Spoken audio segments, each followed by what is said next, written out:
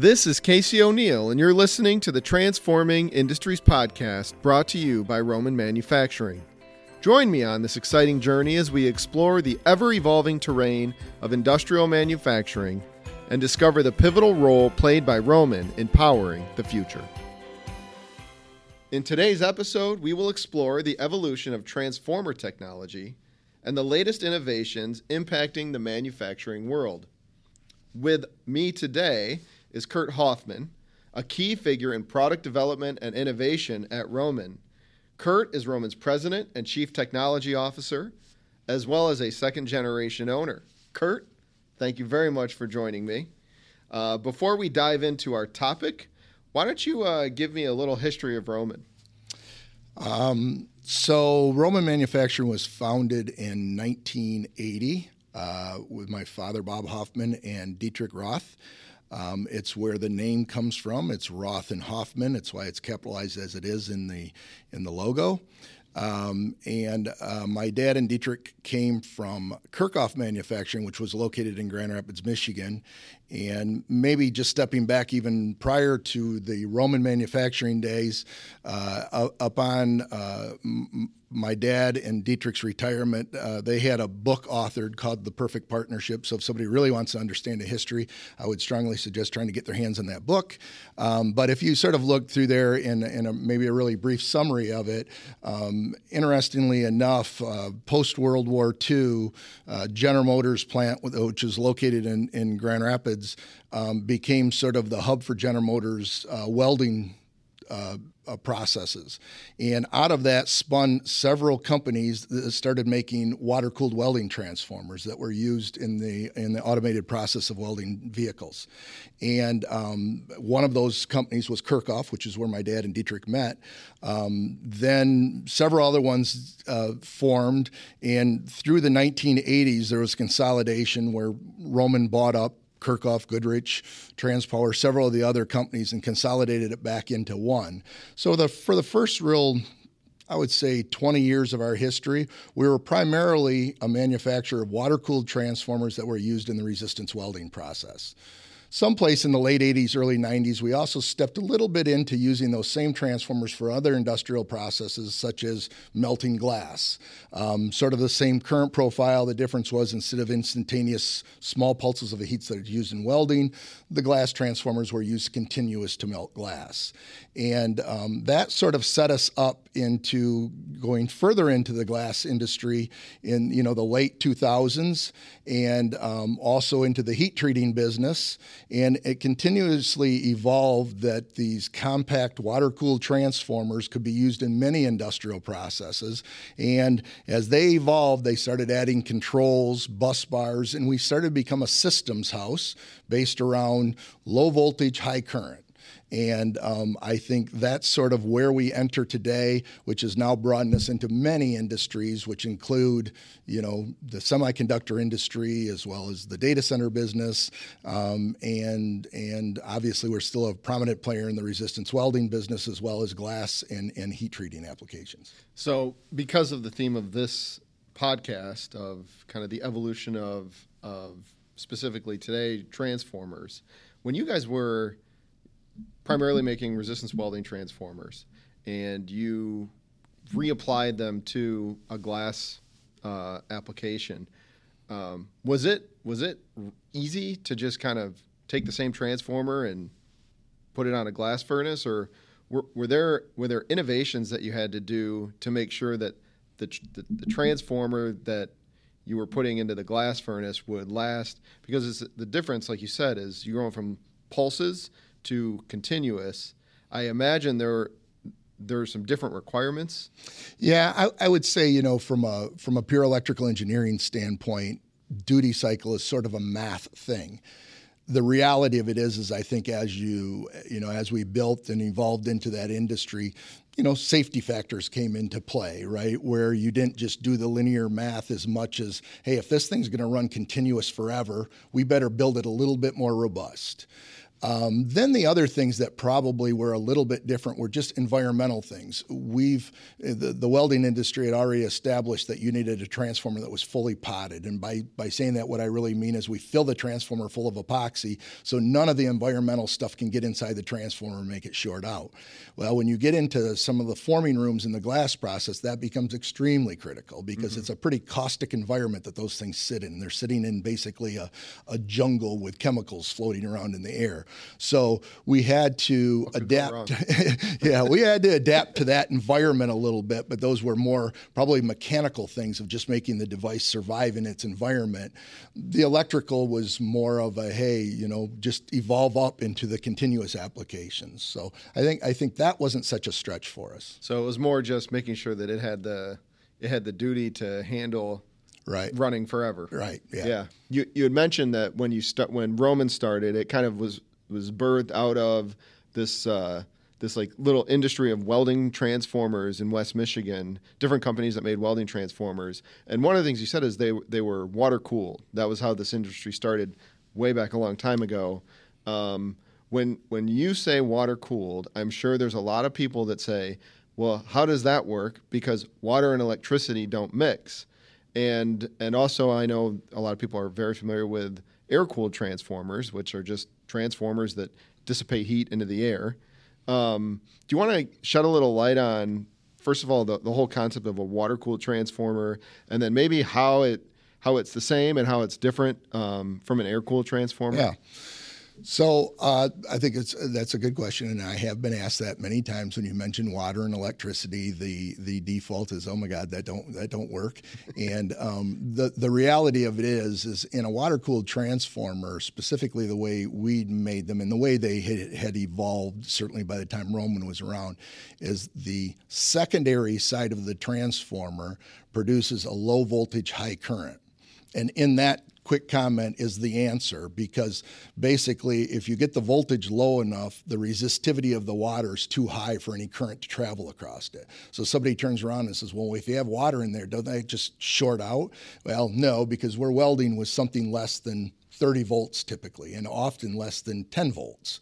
So that's less voltage than a couple of D-cell batteries tied together that you would have in a flashlight, right? And you can't conduct electricity across that water with that low a voltage. So it's an issue of voltage, and then there becomes a point where the voltage gets high enough where you can't directly water cool it anymore because the current will flow through the water, right? So that is part of it. Also, the high voltage side of the transformer, where the 440 comes in, is isolated from the low voltage side of it. So the water never sees the 440 side. The water is only cooling the secondary, which is carrying the high current. All right, and we use water to do that. What somebody turns around and says, well, why would you even go there? That makes the transformers very dense and very small and compact. And if you go all the way back to the welding industry, back then they were putting 50 transformers in a welding press that came down into a floor pan and welded all at once. So the spacing of the welding transformers became really critical. If you were to try to do that with air cool, the welding press would have been 3 times as big, right? So having those things really small is what drove it to a water-cooled application. And then once you got into the water cool, you had to have the science of, okay, how do we get the water in and out without affecting electricity? Oh, interesting. So then as technology has advanced over the last 100 years, I know that there have been developments on the control side of the transformers. So how you control what the transformer is actually putting out. I've heard you say before, the transformers are the dumb part of the system. Power in, power out. Do you want to just kind of get into a little bit? And I know we're not a controls manufacturer, but they're so closely tied. Maybe just kind of get into a little bit of the control technology that's coupled to transformers and how that's evolved as well. Yeah. So really, back in the welding days, we were all sort of independent component manufacturers that ended up going into the welding process. And so you had a weld control, you had a weld transformer, you had a weld tool, and we sort of all played independently of one another. Today, as we sort of evolved, you start to become an integrated system where somebody doesn't separate the control from the transformer. But to your original question, a little bit about where the transformers came from. I happened to be at the very end of one of the technologies, which is when they were still using ignitron tubes, which is a mercury-filled tube that got energized, and that's what turned the current on and off. That's a 1950s technology that ended someplace in the 80s. By then, they had already moved to an SCR, and an SCR gave you another level of control where you could digitally turn on and off, a device and control that heating time very accurately. And not long after that, certainly by the late 80s, early 90s, the IGBTs started to come into the industry. And the real driving force behind the IGBTs back then was we were allowed to raise the frequency. And all of a sudden, 60 hertz no longer was a limit. And the 60 hertz also sets the size of the transformer. Mm-hmm. So when I was able to raise the frequency up to 1,000 hertz, I could dramatically shrink down the size of the transformer. And by doing that, I could now put it out to the end of a robot, and I could have a robot whip this thing around in space because I got it small enough that the payload was light enough that the robot could handle it. So that was sort of the evolution of the IGBT through the welding industry, is really driven by, hey, we're going to go to robotic automation, and you guys need to make these transformers light. And so we said, we can make it light. You just got to raise the frequency up, right? And that's sort of how we evolved into IGBT and transformers, which, Roman's been implementing that since the late 80s, right? So for us, that's sort of not a new thing. And I think I know where you're going to go next is now new industries are looking at that and saying, wow, that's neat technology. And again, we have now 25 years of history of that, in behind us and the applications we've been working on. So one thing you said, I just got to ask, historically, just the transformers that were using that stationary spot welding equipment were AC, 60 hertz. Right. And so when you went to 1,000 hertz, right, did that 1,000 hertz, does that do anything to the process side? So like in the case that you're talking about the weld, I mean, does 1,000 hertz make the weld dramatically different, or did you have to figure that out? So what really ends up happening is again, we're going to just dabble on electrical engineering 101 here, but the inductive reactance, which is one of the vectors that's going to impede the flow of current or stop your current, is directly related to the frequency. So when I went from 60 hertz to 1,000 hertz, that frequency would get too high for me to be able to pass the current out to the weld tool. So then we had to put a rectifier on the back of it and turn it into DC. Right? Now I have DC, I have zero frequency, and I don't care about the secondary impedance or the secondary inductance anymore. So along with the IGBT raising the frequency, it became a DC application. So it's high frequency DC. There are unique applications where there's still high frequency AC. They're very rare and very specific to a design tool.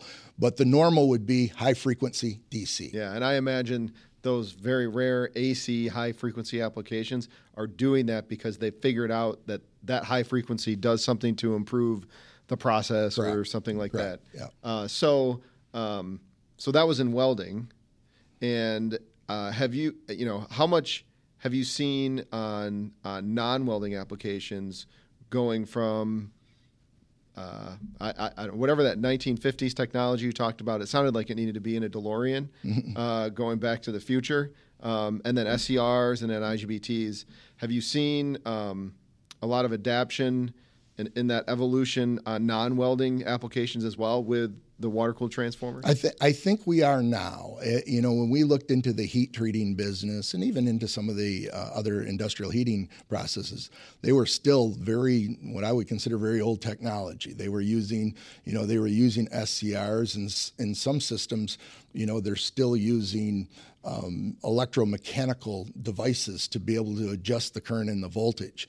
And today, obviously, with a solid state, with PLCs connected to them, you have infinitely more control out of them. Yeah. So, Yeah, we've now seen it come into those industries, and now those industries are starting to look at that. There's some, byproducts of that. We get some really positive things onto the primary, right? So there's going to be some electrical efficiency stuff that starts to show up. And in today's environment of electrification, electrical efficiency is starting to become a very hot topic across all sectors of the industries. Mm-hmm. And, I think, Roman has an understanding and has nicely positioned itself into the market of saying, hey, I did this in another industry 15 years ago. You guys are finally catching up and asking, hey, can we apply that? And in many instances, it's a very simple application. And we don't have to stretch very far to take the same thing we were doing in welding and use it in other industries.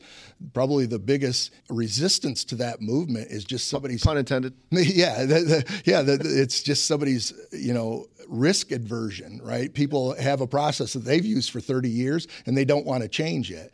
And, as people start to come in and say, hey, look, your power is a problem, you better start looking at other ways of doing that, we come back into the conversation again. Yeah, that's a great segue into my next question. So there are a lot of industries using resistance for whatever their processes or their application. And as that whole electrification initiative gets more and more momentum, obviously there's a lot more attention put on all of those systems being highly efficient, because inefficient systems start to really have a negative impact on the overall grid. So have you seen in other industries besides welding, as you've kind of grown into those industries, challenges related to power?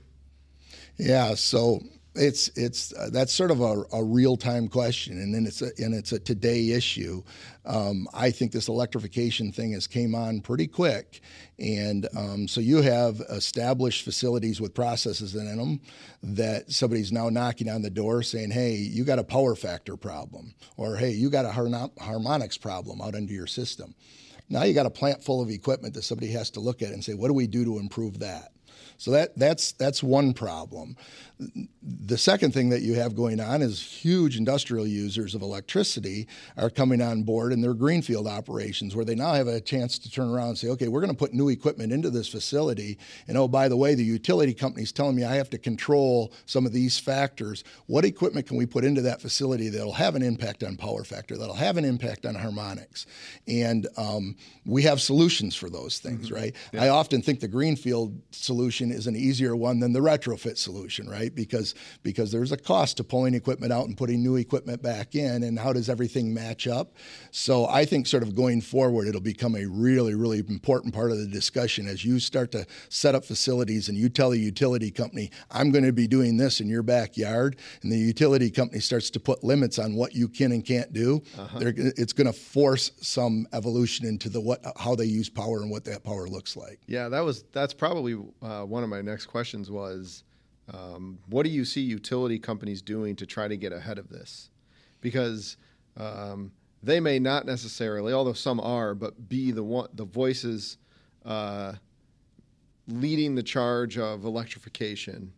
But they certainly are greatly impacted by electrification initiatives.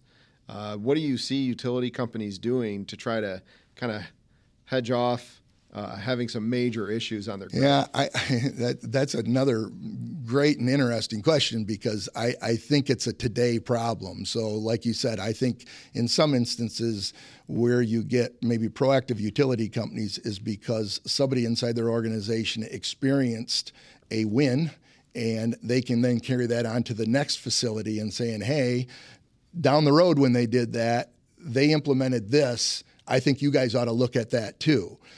Many of the utility companies, I don't think they understand what the industrial solutions are there, right? Places like Roman and other places haven't got the word out good enough yet that everybody says, oh, hey, there is a sort of a solution out there. Mm-hmm.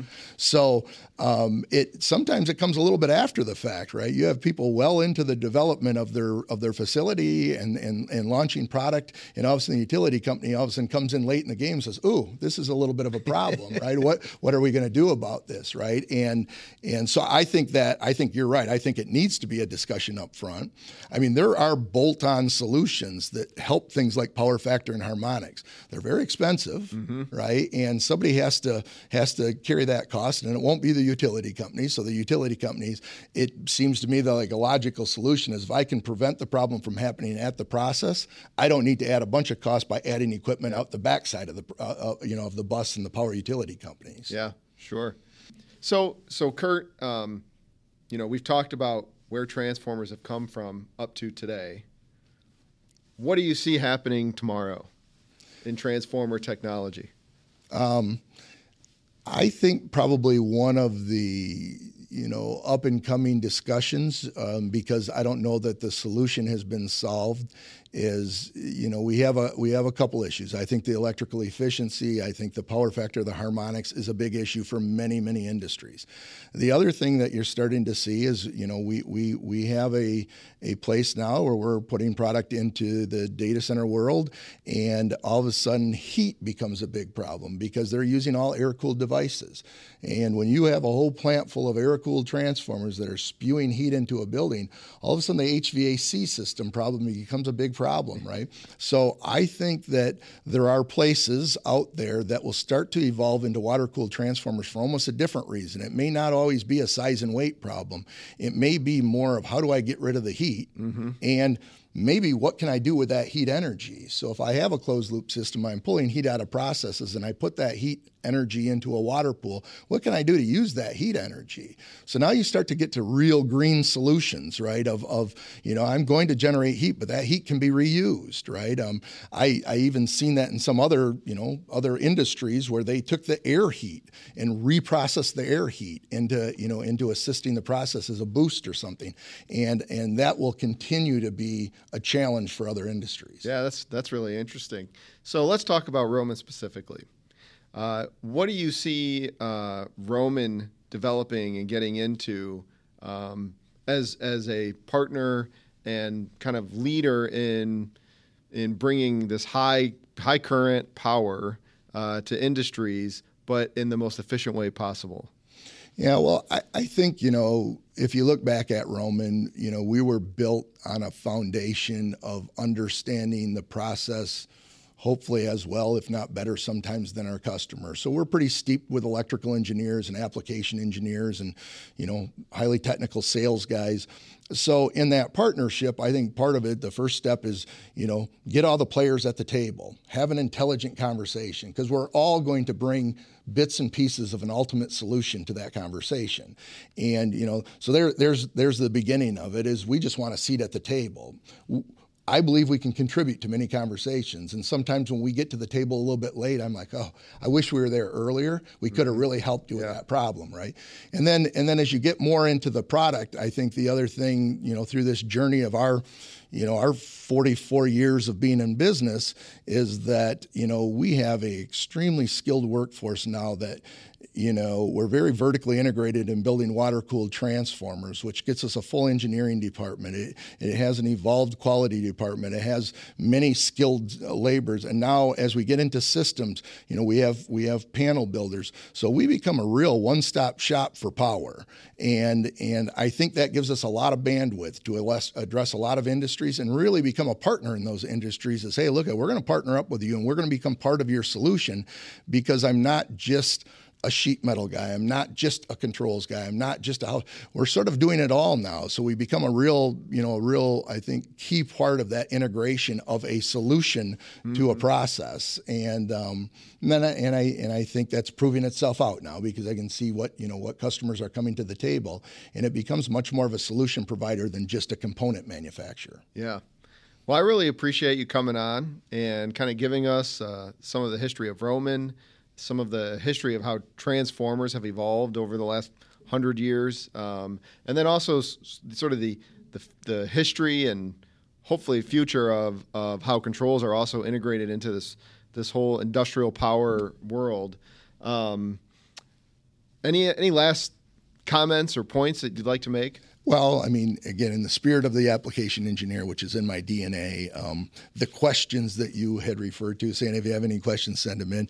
This conversation could evolve into a pretty unique conversations because, like most of our trips that me and you are on, you really don't know what you're getting into until you get into it, and then somebody asks the question, and that evolves into another conversation. So we might have to start a column, questions for Kurt. Yeah, it might be podcast 3, 4, 5, and 6 where we answer the questions. But no, I'm excited about where Roman is going. We've been on a really nice growth trajectory. I think we have a very talented team of people around here. And, from my seat, I think there's still opportunities to teach, and we do a lot of that internally. We like I said, I think the most important thing that hopefully we can broadcast is the idea of getting us to the table early so that we at least have an opportunity to enter. We're not going to answer all the questions all the time, but the earlier we're at the table, the more we're thinking with the customer on what the ultimate solution is. And I think that's an advantage to everybody. Yeah, absolutely. Well, I'll encourage all of our listeners to follow our podcast. Also, follow us on LinkedIn and go to romanmfg.com where you'll find a lot of information on all the different industries that we serve and a lot of the products that we manufacture here at Roman Manufacturing. So with that, Kurt, again, thank you very much for joining me on the first podcast. And I appreciate your time. And we'll look forward to the next podcast.